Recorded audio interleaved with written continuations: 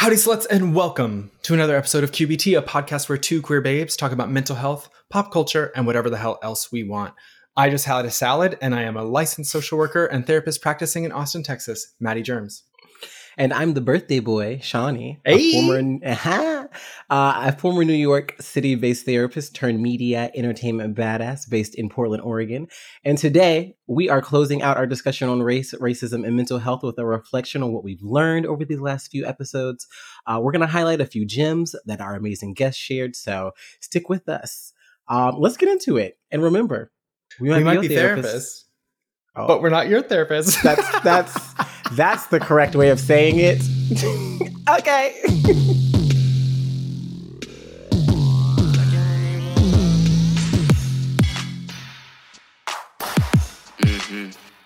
Trying to talk slick, all up in my ear and shit.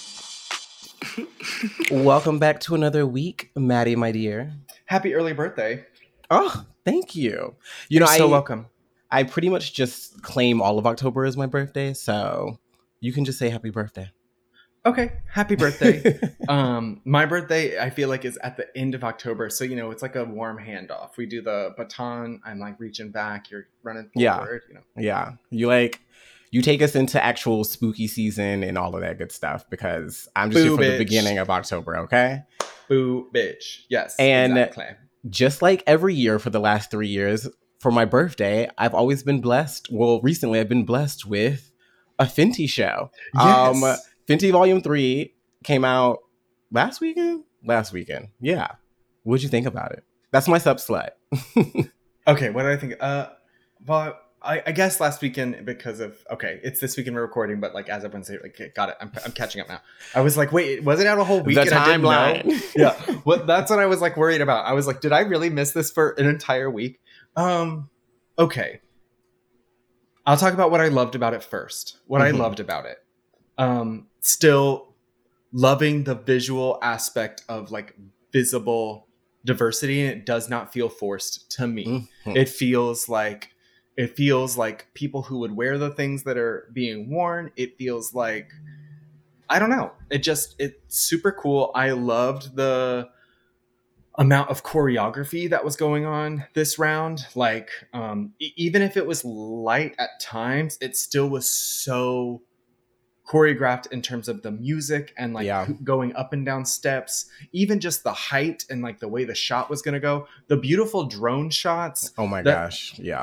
I loved the live singing aspect. Like when, Jasmine Sullivan was singing and like, then it was stuff going around her. I loved that. I loved the whole, like, just kind of dude segment. It did not feel super like, that was my favorite part. And okay. Well, yes, I had a moment.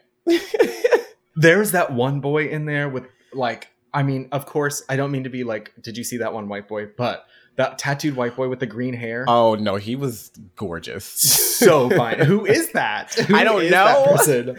He was also I only need to in it not for like, find out. I know he was literally only in it for like 37 seconds at a time, and I just like, I was fully into it. I mean, Gottmik, incredible looking. Simone, incredible. Laomi coming in and getting my god, I gagged. I literally stood up and almost threw my shoe at the TV. Yeah, it was. There was so much of that was cool. I love the ending up on the rooftop, like Lindsay Lohan Rumors video. Oh like, my god, loved all of that. Like, I like it when Rihanna does like a sort of like long hair, kind of like lazy, sexy thing. She's just like tussles her hair. It's just like, oh, I haven't seen long hair Rihanna in a while. I feel like I know it's cool. There was, I don't know, what did you like about it? What did you like? I mean, let's talk about what I liked. Actually, no. Let's frame this way. This is my least favorite of the three. Okay. Overall. Yeah. But it had its moments. I love the venue that they chose. Like, I didn't know that was in LA. It's the Westin in. Oh, I didn't know what that was either. Bonaventura. Yeah, that's how you say it. I thought it was Vegas, but I think it was supposed to look like Vegas. Oh, maybe. But no, it's definitely LA. I like the sort of, everything was red. Like, I felt like red was like the color scheme. That was the theme. Like, make it red. Reds, purples. Yeah. Yeah. I love a do-rag moment anytime, anywhere. Yeah. So the number of do-rags present in Fenty Volume 3 is unprecedented. I've never seen that many do-rags Yeah. on television at once. And I mean, hands down. Oh, you know what it was? It was the Busta Rhymes, like whatever, 4 Busta Rhymes songs. And then that men moment happened like in the middle of it. I think Erykah Badu led us into... Loved her little moment as well. Oh, Erykah Badu. I mean, Rihanna does a really good job of getting the right cameos. And even when I see their names come up on the screen and I think to myself, really? These people? But then when I see them, I'm like, oh shit, they look gorgeous. Everybody looked great except Gigi Hadid. She looked a mess. That wig was not cute. Gigi didn't look great. And also Vanessa Hudgens with that fucking braid. Oh my God. Yeah. Her that came out, and then Madonna's party where she's in those fucking braids too, which Simone were both in. Is Simone signing off on this? We need to talk to Simone. We need to talk to Simone. But also, there's one thing to maybe have Vanessa Hudgens walking in a line and she has braids, but to give her this like elevator moment, and it's just like, it was so cringe. It was so very cringe. No, and I was like, this is a little like blackfishing right now. Like, it's, absolutely. Girl, this is not the color of your, is that the color of your skin? Like, I think she's like white and Filipina or something like that, but that just does not make that color. Right. I'm agreeing with you. I'm just naming. What I'm saying is that I Googled if she was white afterwards. That's what I did. That's a problem, by the way. Like, I agree. I agree with you. I agree.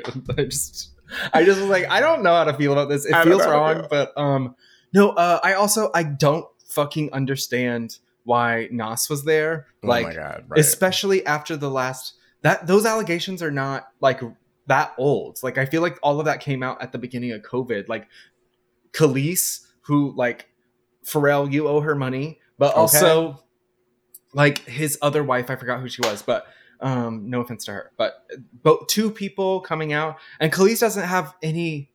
I don't know why I'm sitting here arguing the validity of it, but like, she wants to farm. She doesn't want to be famous. She doesn't care, but like, she wants to be a farmer. Why would she say any of that stuff if it weren't true? And to give him not even like, it's maybe one thing to give him like here, walk on this runway with other men. He got like a performance. Yeah. It was weird. It was in a super full weird. Leather outfit. I was like, I know you. No, it was. Ooh, Ricky Martin. I really liked Ricky Martin's part. Oh, I was okay with Ricky Martin's part. I didn't think I was going to like it, but like actually, I just remembered that I liked it to a point. He was swirling his robe a little and then there was this one shot where it pans to like someone else who's like an actual model, and she does this like swish swish of the robe, and it was kind of like, no, you're supposed to do it like this. Like, I literally was watching, like, I thought, Ricky Martin, why do you keep moving this robe? And then I was like, oh, because it's so long that you're going to step on it. Like, you're stepping on it. You have to keep it in motion or you're going to like trip over yourself. And I liked the idea of like it unfurling because it looked like this kind of like, puffer kind of thing. And then he unwound it or whatever. Like, there's aspects that I liked about it. I mean, in a lot of ways, this felt like the most expensive one. Yes. And it also... the production looked the most expensive. I feel like the clothes looked the cheapest. I think that which I mean, that's the other thing. I mean, we might have slightly differing opinions about this, but like, Rihanna is a billionaire, and that is not, to me, inherently a good thing. And I feel like this fashion show was really a cementing of like, why not? In that, like, she's still making fast, unethical fashion that uses like most likely child or exploitative labor. You know what I mean? Like, it's like, I would be happy for her having that status if she was doing something different, which of course there's something to say of like, if these white men can't do it, why can't she? Okay, sure. And they shouldn't do it either. Like, I'm not like happy that Rihanna's also doing it. Nobody should be. I'm not going to do this on this podcast. Nobody should be investing in child labor. I think we can all agree on that. Right. Just going to leave it there. Right. I'm just saying that I felt like, my problems with Fenty Volume 2 were that they ended in a worker's warehouse on like a fucking conveyor belt. And it's like, ma'am, this is sold at Amazon. Like, what are you doing? Like, this is like... read the factory. Yeah, read the factory. What are you doing? And it was also the part where there was the most POC was like, you like move into the factory and there's like just black people on the line. It's like, there's like, Oh. But I think to me, what this represents is like, it's where when you have just visibility, when you have just fat people, when you have just queer people, when you have black people, when you have them visible, that does not inherently make it good. You know what I mean? Like, oh my God, no. Does it make it something I want to watch? Yeah, I mean, I've tuned in every time. Okay, yeah. And at the end of the day, I'm not like, I don't feel like the world is necessarily better. I don't think that things are changing in a way that make just the representation enough. You know what I mean? Yeah. Like, but and it's gonna there was get some difficult cunt moments, and I appreciate a cunt moment. So and you know, it's almost like that's what I knew was coming out of this. The cunt moments, and I'm like, I don't need this. Like, there's gonna be like, Rihanna is not gonna one up herself after these first two. I just felt it. And like, that's what it was. And I'm like, if there is a Fenty Volume 4, like that first show was so like, I'll say groundbreaking. Like, it was innovative. It was innovative. And to continue innovating like every year with that fashion line, it's difficult. So I think that she know. needs to pivot back to the not lingerie line. I think she needs to pivot back to like Fenty. Whether it's sunglasses, whether it's the boots that I can't remember who it was, but there was someone wearing these like green knee-high boots. Like, I don't remember who it was, but it was.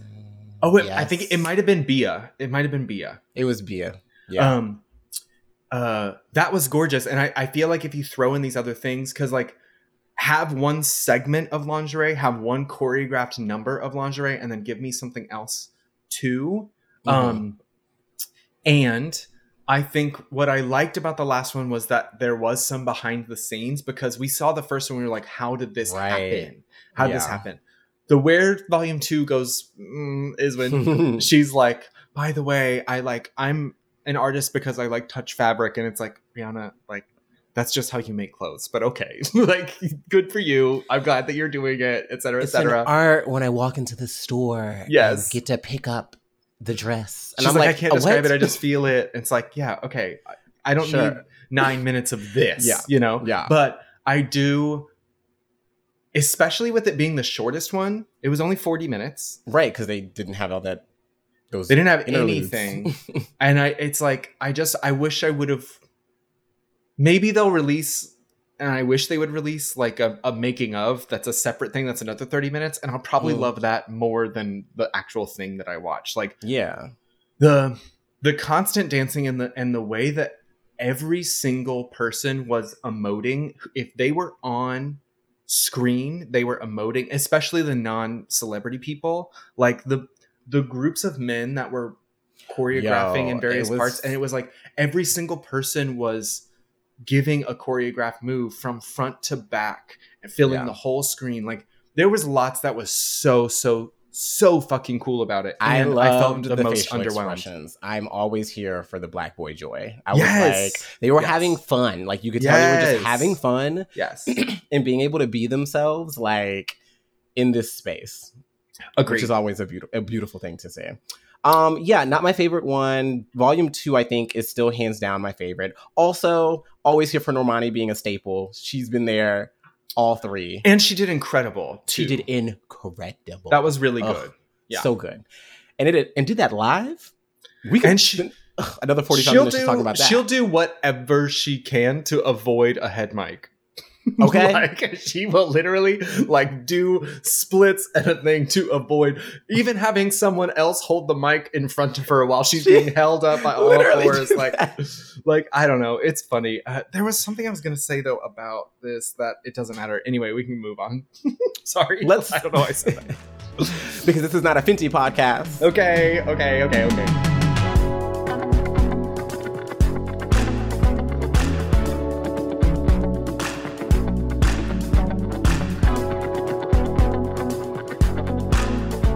Take it away.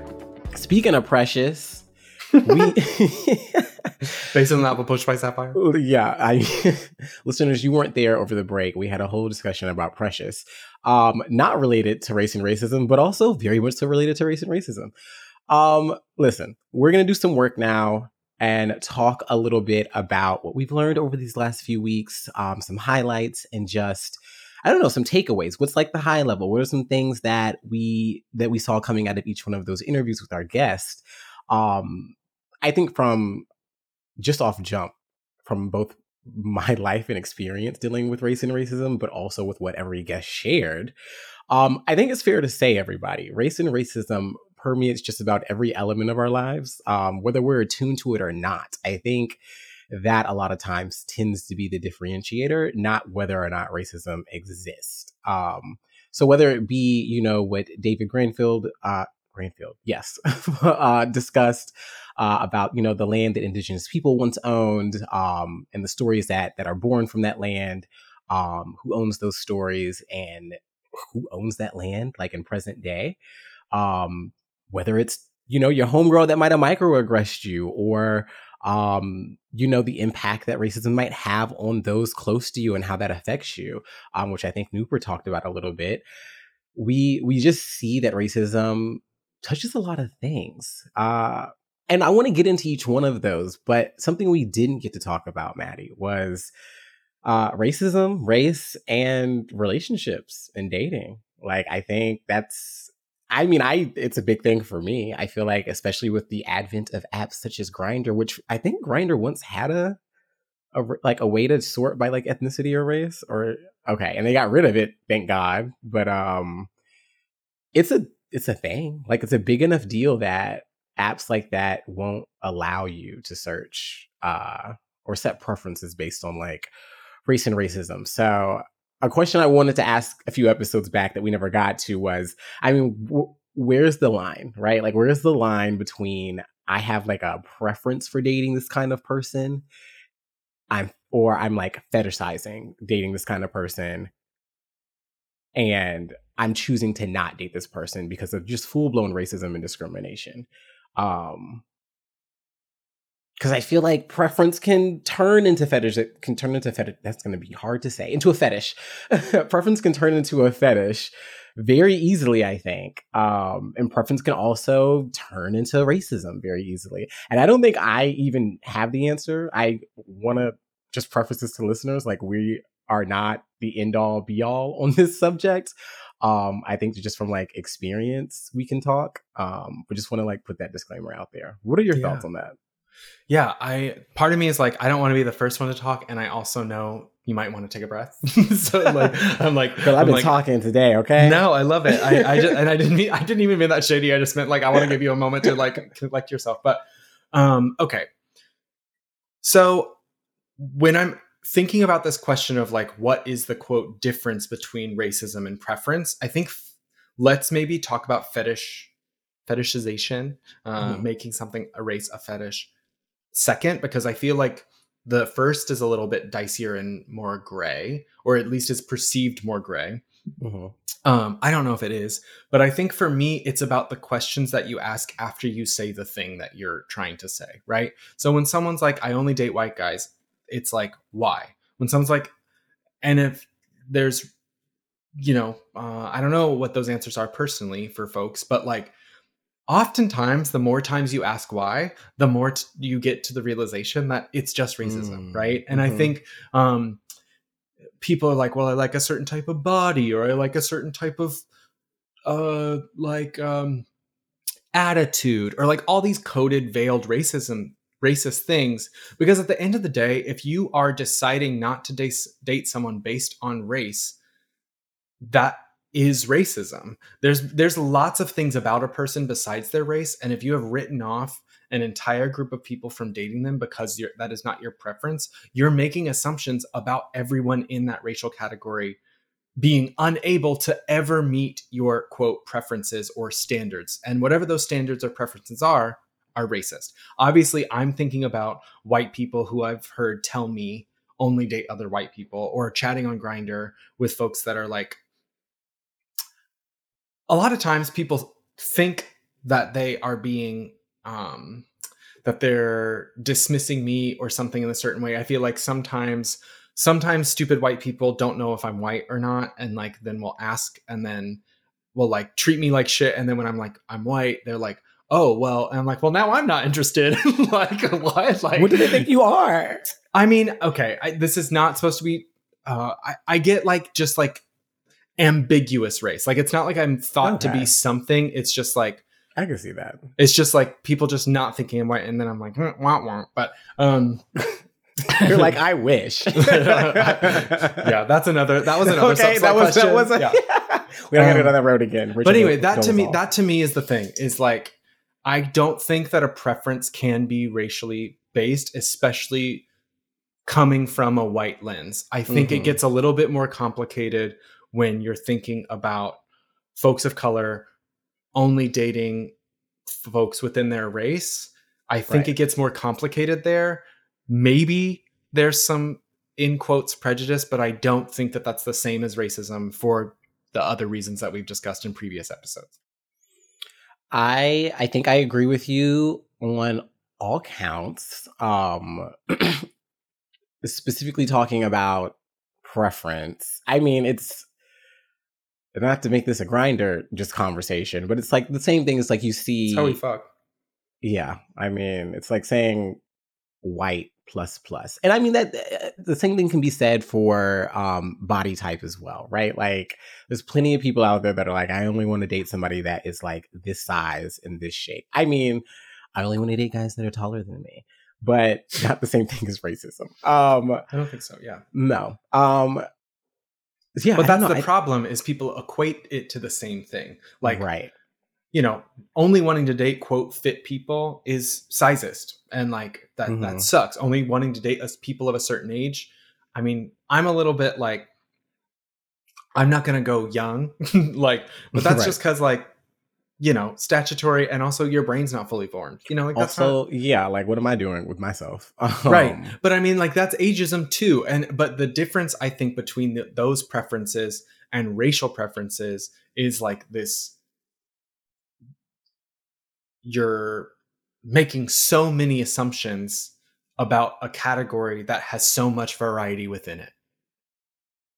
And it's an active choice to not get to know that that population, that group of people, right? Because it's dating. Like dating in and of itself means that like you're getting to know a person. So in a way, it almost feels like none of that should matter because you're getting to know a person for a person.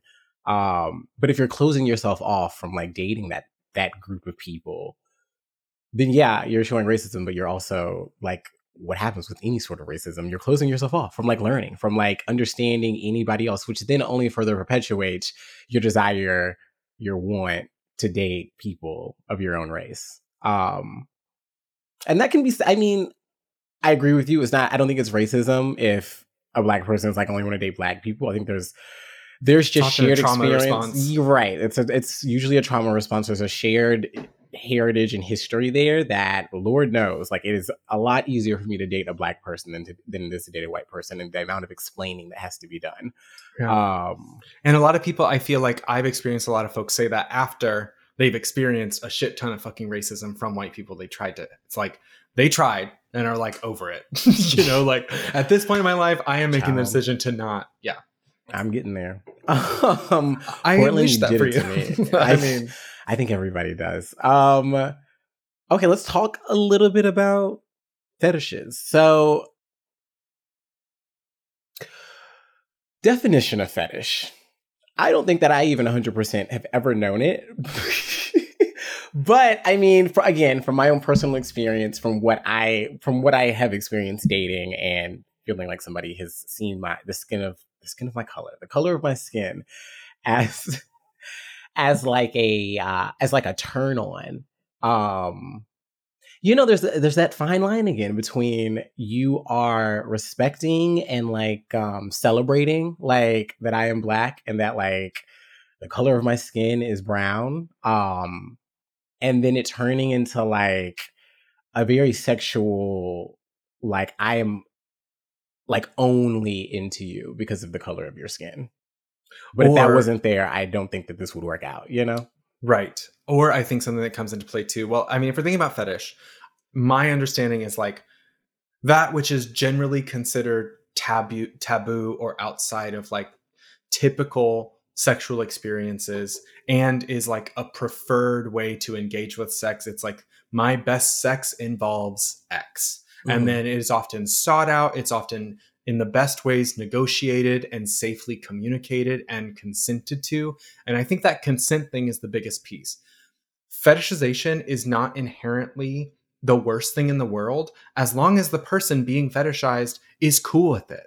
Like there's plenty of people that are in some ways okay with hooking up with dudes who are hooking up with them because they're Black or like what have you. And like that being a turn on for them that they're turning other people on. It's not cool when that person is holding the fetish, not fully seeing the other person, and the other person doesn't know that they're not being fully seen because they're only being seen by the color of their skin, which is racism, right? And I think there's another thing within white people too, engaging with, I mean, I feel like especially darker skinned Black folks around like wanting to fuck them but not date them. And like that is like so fucked up, but also part of the fetishization. It's like, I want the sex. I want the big dick. I want the all these like fucking terrible things that people say.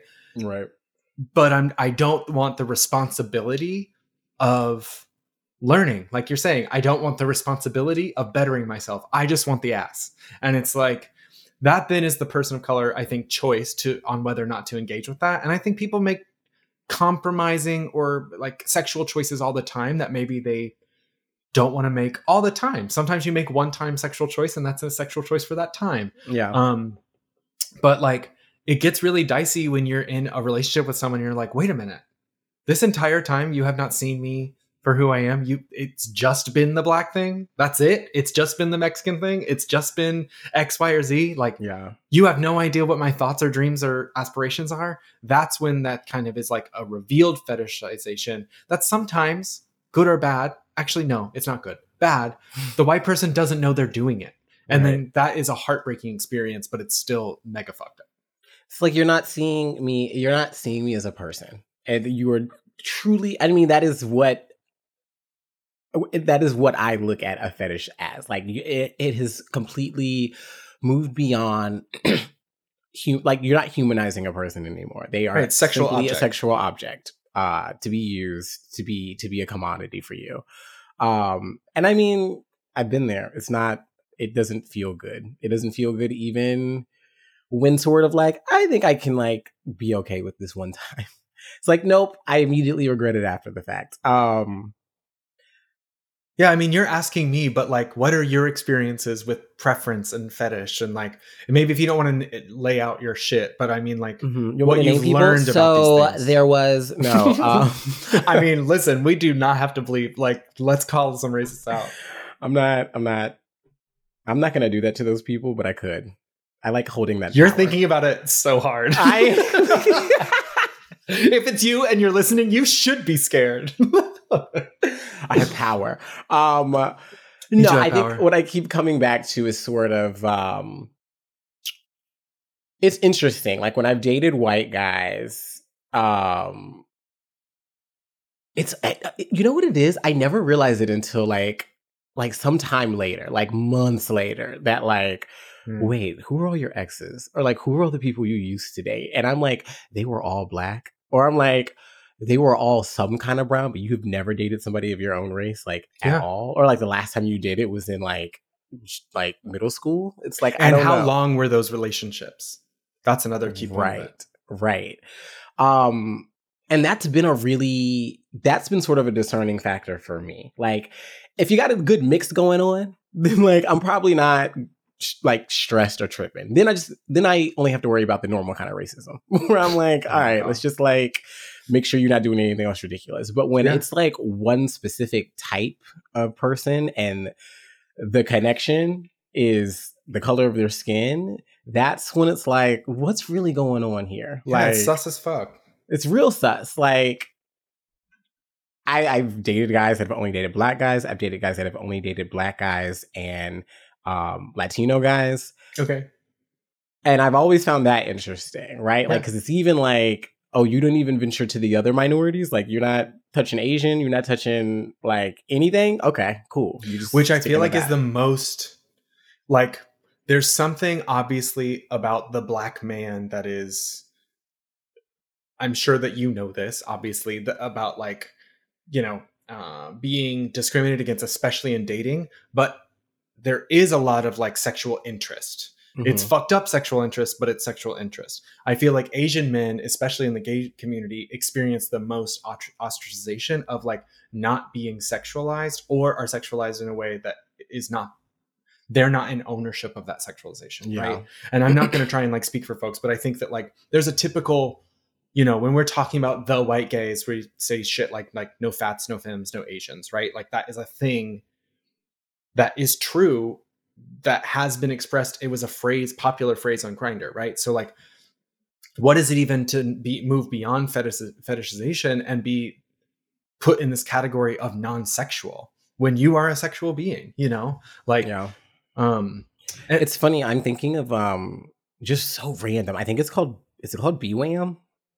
BWAM something. It's like Black women, Asian men. It's like the most uncommon like combination of like dating, which I've always found interesting. Not necessarily related to this when it comes to racism, but well, yeah, maybe it is. But like just the interconnectedness and intersectionality of like race and gender and all these things.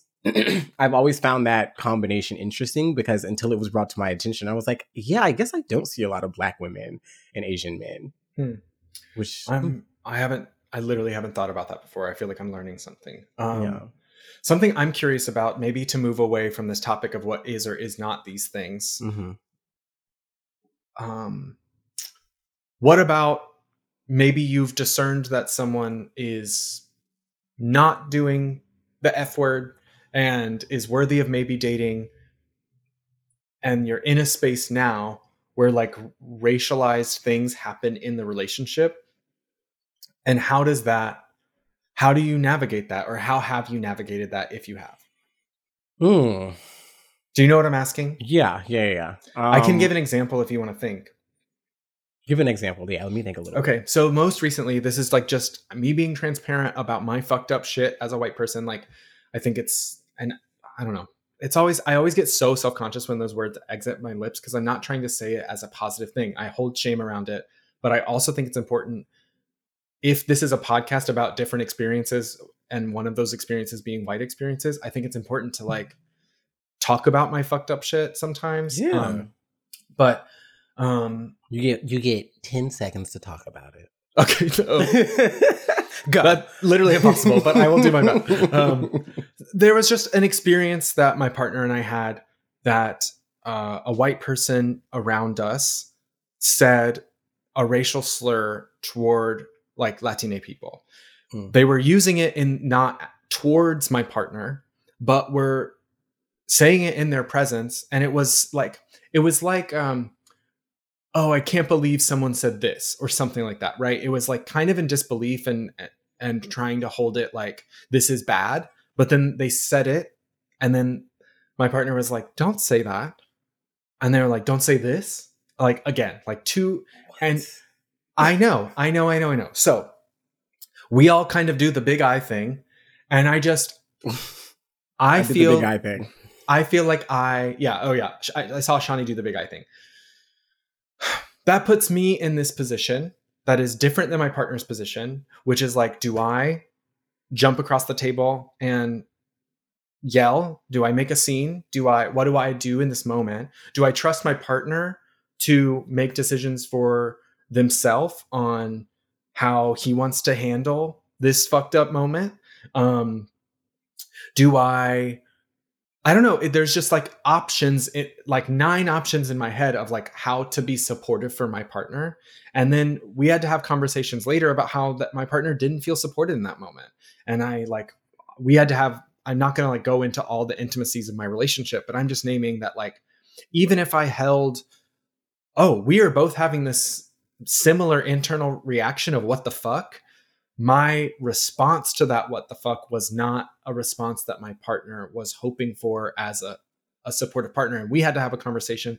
And it took like a week later for my partner to be like, babe, you're a white person, and I need you to hear that this is my experience that week that it happened, and then the week after it happened, and those conversations following up. And like, that was embarrassing for me, because I'm someone who has conversations like this with you. This is not a foreign thing to me in a lot of ways, and it's still not my experience. And I'm offering this as a potential example of like the ways in which racialization shows up in relationships, how to engage in that lovingly, and when is it like a deal breaker. Yeah, that is well, that sucks that happened and that Spencer was dealing with that. I've definitely had things like that happen. It's interesting because I think the older I get, like there was a time when I used to not even like feel comfortable or didn't feel like I had the authority to sort of take up space and even like have a discussion with anybody about it. And then I would say that like I began entering a place where then I maybe wasn't speaking up for myself in the moment, but was like doing a lot of education and like teaching the person I was dating or that I was with, like why this wasn't okay. Just like all of the cultural, historical, XYZ, everything you can think of, like literally just taking them through like race 101. Which then also just like always had me feeling icky. And honestly, this happened not too long ago.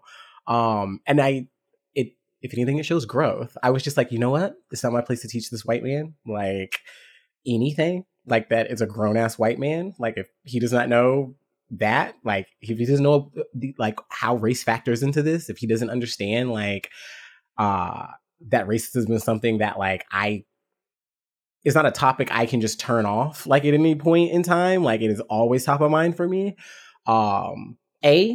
That just shows a lack of respect for me. It shows that you don't actually give a fuck about me, like as a person. And B, it just shows like a lack of respect for yourself. Like you're not trying to continue your education. Like you're not trying to like better yourself. I could sit here all day. Oh my God. I just thought of, his name is Heartthrobbert, I think, on TikTok and on Instagram. And he recently did like, when white gay guys try to use like being gay and then some other like really random thing is like intersectionality.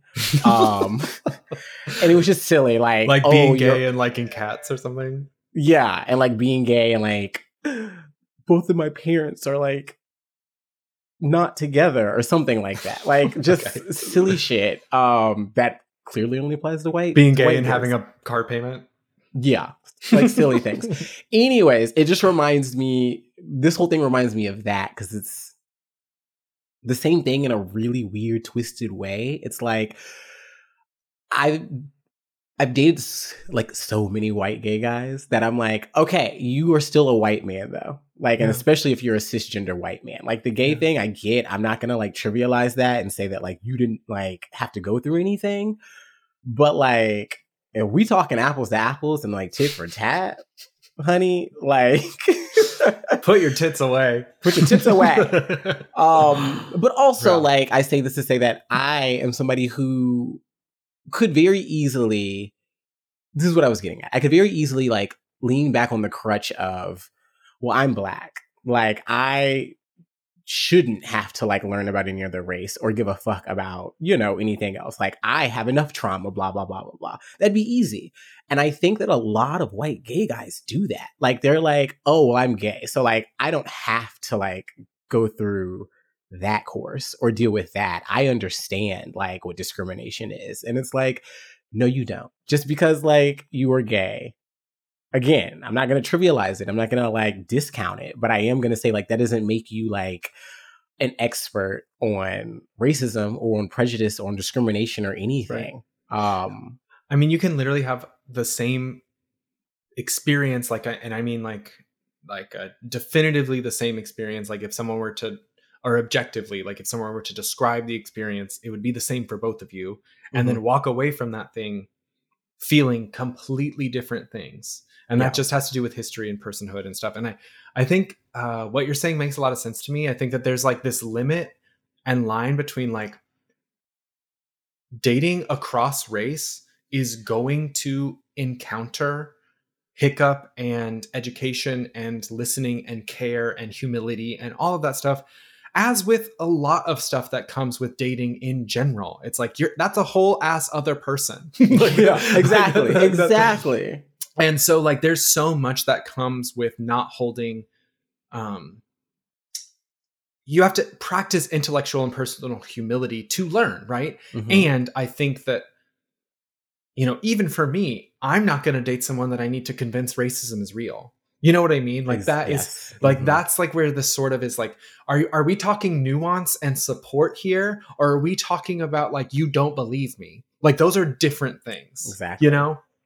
It's the same thing as like, and even if you take it outside of relationships and like romantic relationships and dating, it's same thing with a friendship. Like y'all know that I talk about being Black all the time. Like I talk about it on this podcast, but like y'all, I bring it up quite often, like in real life too. Because again, that is not something I get to turn off. So if I don't get to turn it off, you don't either. And like if you have an issue with that, for me, I'm like, that just says a lot more about you. Like if you can't swallow that, if you can't bear to be around it, then don't, you know, like, I mean, you're the one losing out there. But I don't know. I come back to the fact that I see everything through the lens of race. And if you're going to be connected to me in any way, shape, or form, then like, you're going to have to be okay with that, because that is what my experience is. Okay. Well, my question, I think... Oh, no, finish your thought. Sorry. Oh, no, I was going to say, and that connects to your initial question in the sense that as I've gotten older and I run into these situations where stuff like that happens, for me, it always comes down to, do you respect me as a person? And is your intention, is what you said, is what you did, coming from a place of either wanting to gain understanding and alignment, or respecting the fact that this is something that I deal with that you might not ever like truly be able to like grasp, but that like you're still going to keep fucking trying, like no matter what. You know what I'm saying? Like there's a difference between that and not trying, or like half-assing it, or saying like I don't know, like keywords that like sound nice. It's like, I don't need that. I need you to like listen to my real ass experience without all the fluffy words attached to it. In fact, maybe not saying something would be awesome. Yeah. Sometimes you don't need to say something, and sometimes you do. Well, something that I'm thinking about, kind of, you know, not only are we talking about this, but also looking back on our series this month, and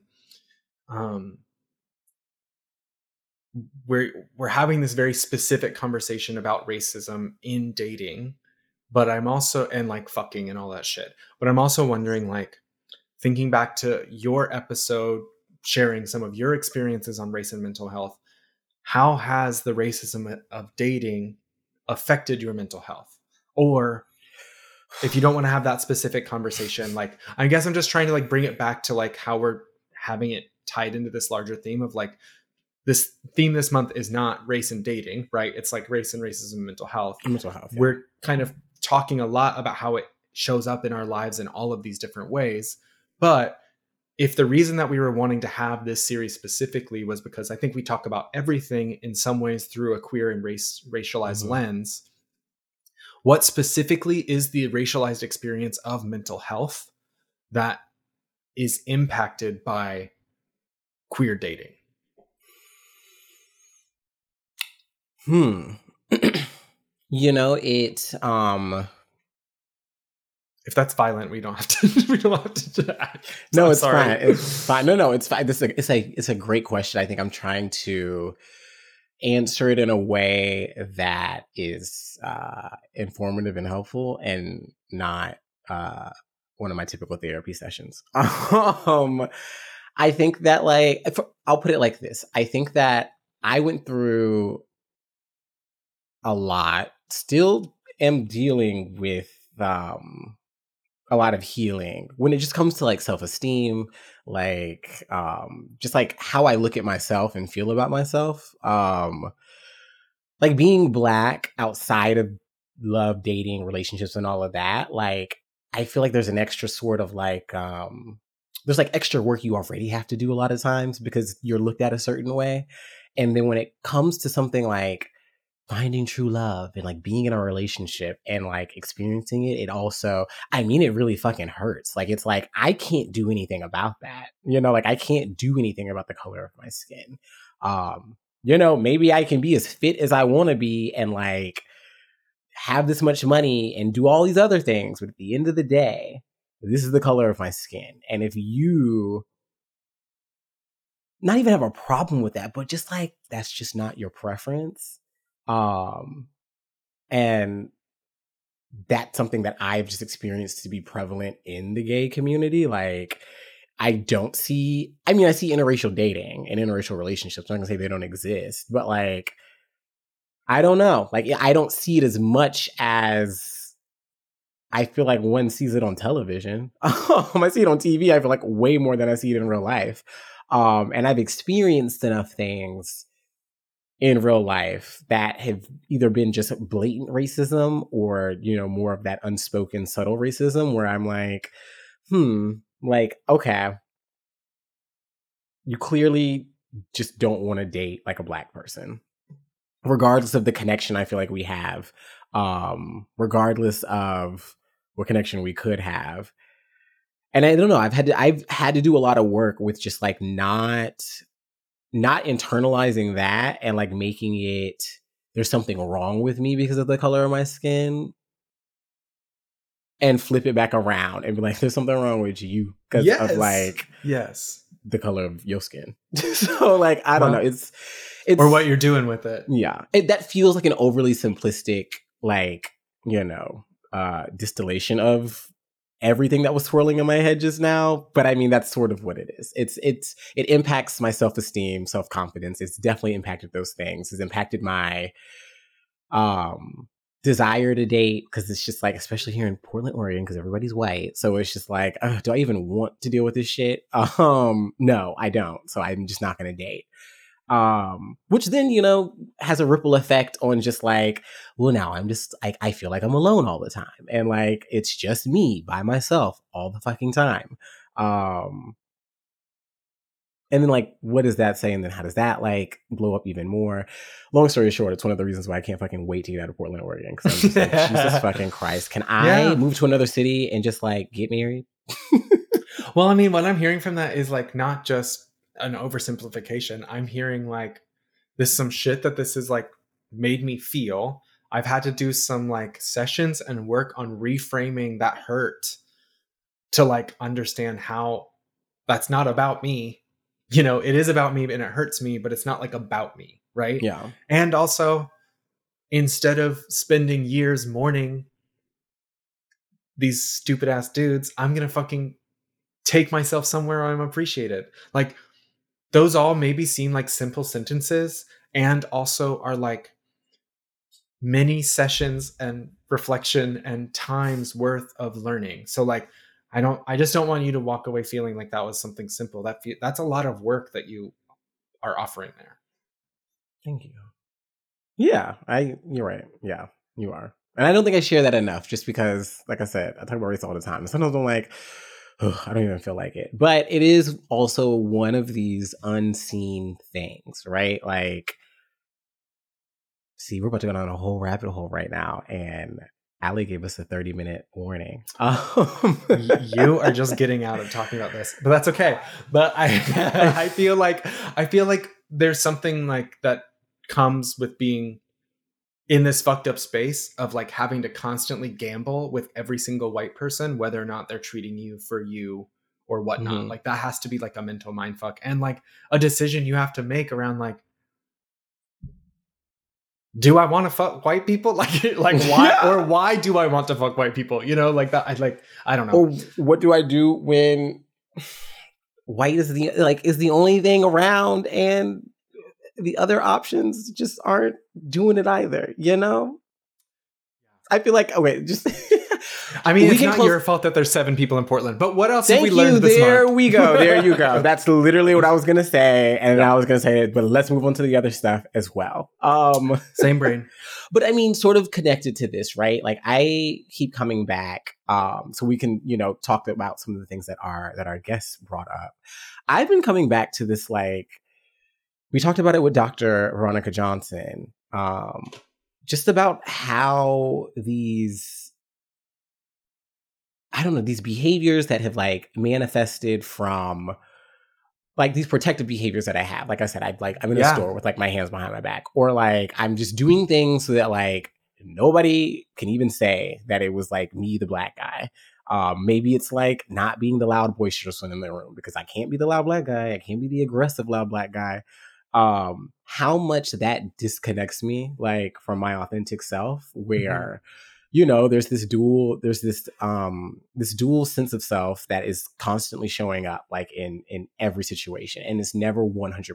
It's always like 30% Sean, 70% protective behaviors, or 30% protective behavior, 70% Sean, but it's always there, and it's always related to race. And I keep coming back to that, and then just how that ties into a larger discussion around internalized like racism and sexism, homophobia, and all the other isms, right? Like it's just an ongoing thing that we all have to continue like working on. And I have to continue working on it myself. Like I have to continue having a discussion with myself about what my opinion is on people that exhibit the behaviors that maybe aren't what I wouldn't consider like protective, and why am I not allowing myself to do that? And then what is the sort of survival component of it all? So there's a lot that I've just been thinking about since that, because I don't think anybody has ever like painted it that way for me until a few weeks ago. So it's definitely has sparked a bit of like, like what would it mean for me to show up 100%, and like how do I wrestle with that, but also not wanting to die? So it's a lot to take in, but that's definitely something that stood out for me. What stood out for you? I mean, along those same lines, like with Nooper, last week saying something similar of like, what can we leave behind? What does this mean to decolonize this? And how do I make sure that I'm in a therapeutic relationship? Or how do I, as a therapist, if you're a therapist listening, how do I conduct therapy that acknowledges the stuff that folks do to survive and where that is coming from, and not pathologize it, but like offer it grace? I've been reading a lot recently, and I'm about to give a very bastardized version of what I'm about to say, but I've been reading a lot recently about internal family systems theory or therapy, and there's other works that also deal with this, but around parts. And so like, as opposed to trying to think about these versions of ourselves that are in dichotomy, or folks or like, oh, there's this one part of me that believes this, but then there's this other thing that says this, and like that type of internal battle that comes out. And I think when I'm hearing that from you is like, is this for my protection, or is this because I've always done it? Is this because my parents did it? Is like, what is this? Is this a racialized thing, or is this just a Shawnee thing? Is that both? Like, and what I was going to say was that with these parts, there can be parts of ourselves that are stuck from when we were hurt. And that part doesn't know that we've grown up. Like that part doesn't know that we're safe now. That part doesn't know all this stuff. And constantly trying to silence it and shove it away and forget about it and overcome it is just going to make that part want to show up more. And so I think it's like, there's some importance to sitting with some of those parts, asking those parts what they have to teach us, and what do they need to go the fuck away? Like, I think that there's some things like that, just like, it's what we've said a lot on this podcast. Obviously, we're going to be like, please go to therapy. And also, there's lots of barriers to therapy that we've also talked a lot about.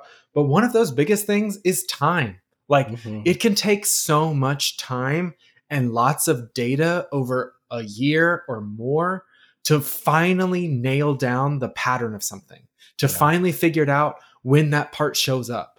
Because week by week, you may not remember when the part showed up. You just know it happened, right? Yeah. And like, what am I trying to say? We just had two people offer really beautiful things around what we can leave behind. And I just think I'm hearing you talk about it, yes, in context of dating, but also just in general of like, offer yourself some grace in the amount of time that it might take to leave some of those things behind. Because while we're leaving things behind, we're not leaving them behind as if they are bad. We just don't need them anymore. Yeah. We needed them for a moment. And Yeah. I think offering ourselves grace as we figure out and thank those things that were helpful to us, and also being like, I'm going to leave you here, little buddy. You're in a safe room now. We can talk later. Or if you'd like to magically grow up right now, you can do that too, but Yeah. as far as this behavior, we don't need it anymore. I'm also thinking about our conversation with David too, around finding connection outside of ourselves and finding connection with nature and finding that connection and fostering that connection as a way to heal those parts of us that are disconnected, right? Yeah. Yeah. And I mean, I think that the through line that I saw with all three of those guests, were there three of them? I feel like in my head we're missing somebody, but maybe we were the guests. That's what it was. That's what it was. So the through line for me that I also am coming to with each one of those guests, and I think we're sort of touching on it here indirectly, is just racism is not a new thing. It is not a new thing for our generation. It's not a new thing for like us at this age. It has been happening for centuries. Like this goes back generationally, and whether it's through generational trauma, whether it's through just like you were saying, these sort of survival tactics that whether it be our grandparents, our parents, whoever like brought with them that they then want to instill in us for better or for worse. It's the through line I have taken away from everybody is that racism impacted a generation like before we were even born, and we are still sort of processing it individually and across this society, across this like planet as a whole, as a group, in our own like ways. And that sounds very like, big blanket statement. Like, of course that's true, but I mean, it is, right? Like that's why racism is such a tough thing to tackle. It's why it's such a tough thing to like, quote unquote, solve. Because it permeates so many things. It's touched so many generations in so many different forms, in so many different ways that it's like, it can feel overwhelming in terms of like where to start. Which I think is something we talked about last season when it comes to doing anti-racism work and just like sometimes feeling like, oh, it can all just feel like a lot. I also know like Dr. Johnson talked about that, like to be Black and have to, and sometimes feel the pressure or need to like solve racism for your community. It's like, that's a big undertaking, and you're probably not going to do it because like they're probably not going to solve racism because it's not for you to solve. It's a societal thing that we all have to be able to do. So I don't know. I kind of want to leave that nugget there. Because I also think it speaks to what you're saying. Like it's all going to take time, and you have to understand that there's a portion of it that has nothing to do with you. Like you can do all the work on yourself as you can and want to do. Racism will still show up and be very present, whether you're attuned to it or not, whether you're Black or white or Asian or Latinx, Latino, Latina. So I think it's a good place to stop. That felt good. How do you feel? Grateful. Oh, I was going to say sleepy. Let's take a break. We're almost ready to come back again. All right, it's time to close this bad girl out. I was going to say bad boy, but fuck that. Bad girl Riri. Bad girl Riri. It's time to take our meds. You want to go first? Sure. So I have something. I guess I'm just sharing embarrassing things today, but I have a really stupid fucking landlord. I hate him, and I moved into a house that has like issues. One of those issues that this is the embarrassing thing that also I've been told by many people I don't need to hold embarrassment around, but like it's just hard. There were raccoons in the house for like too many weeks. Like inside the actual house? Like in the walls. Like all of the horrible things that you're imagining, that is what was happening. So we'd be watching TV and would just hear like skittering, or in the middle of the night, I would just hear raccoons screaming. Screaming. Anyway, my meds this week are not that I had raccoons, but that they are gone. So they have, and I've been wary to tell anyone because I was like, these bitches might come back. And I am so worried that as I say this, that I'm going to beckon them back, but they've been gone for like a week. And, praise him. Blessed be. Praise him. I'm pretty sure that, well, actually, no, that was a rat. Never mind. Might as well be the same thing as a raccoon. I have raccoons in my backyard. Backyards are fine. But Blue, in the summertime, like at night, like in the summertime, we can't go like to the backyard. I can't just like let him in the backyard because they're like back there doing something and it's dark. And I'm like, I don't know. And you had your rabies shot, but I don't have money for the vet right now. But I mean, like raccoons living in your backyard in the tree, like, yeah, normal. You might get some trash stolen or something. But in Texas, I think it is honestly because it's cooler inside. Mm-hmm. They will sneak into the walls and then they'll have their babies. And then what has to happen is the critter control has to come out and spray basically male pheromones so that they think that there's a male raccoon that will eat the babies and then they all leave. But if they don't do that, then you have to trap them and then you have to close up all of the areas of the house that they could have gotten in. So it's just like multi-week process. Let's back that up. Male raccoons eat baby raccoons? I'm pretty sure. I mean, I listened to like half a person tell me this. Like, they're not half a person. I listened. Sorry, I meant that like I half listened to them. That's what I meant to say. Anyway, what are your meds? That was almost so problematic. It was. It just was. I'm sorry. It just was. This episode is Maddie's problematic. There's the title. My meds are. Sorry. I'm officially starting my 5-day birthday weekend. I had my last work meeting. It ended at 4:00.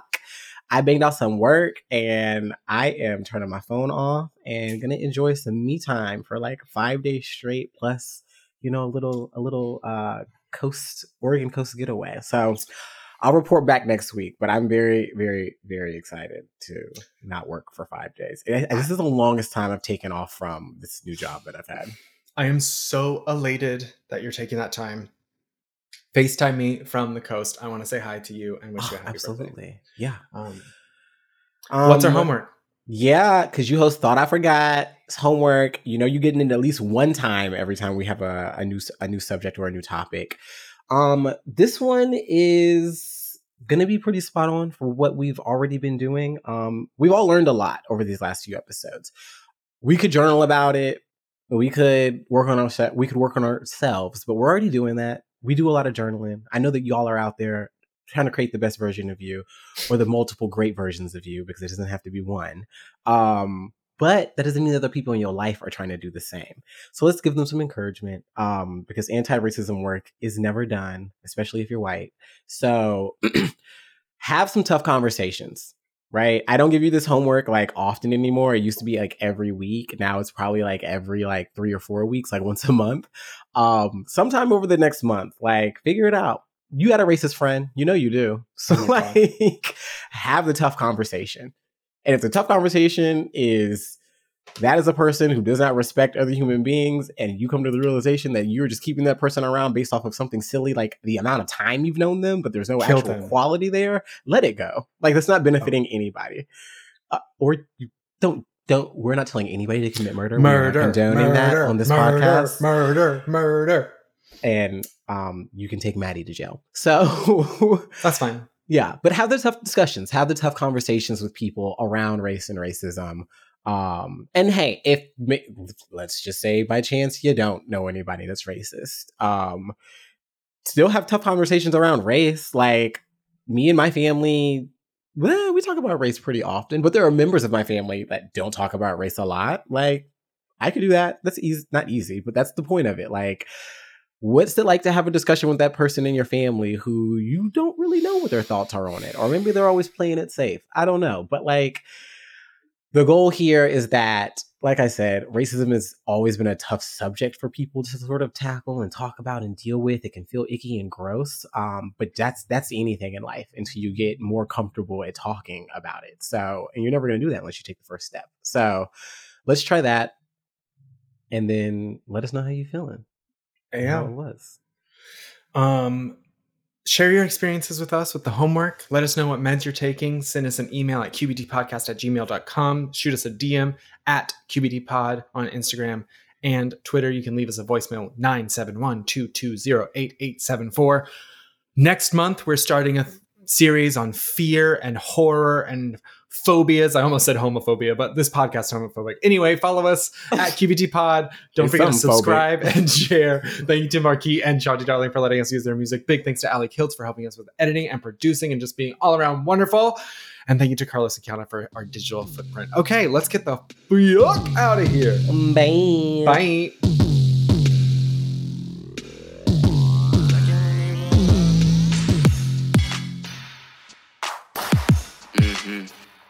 Trying to talk slick, all up in my ear and shit.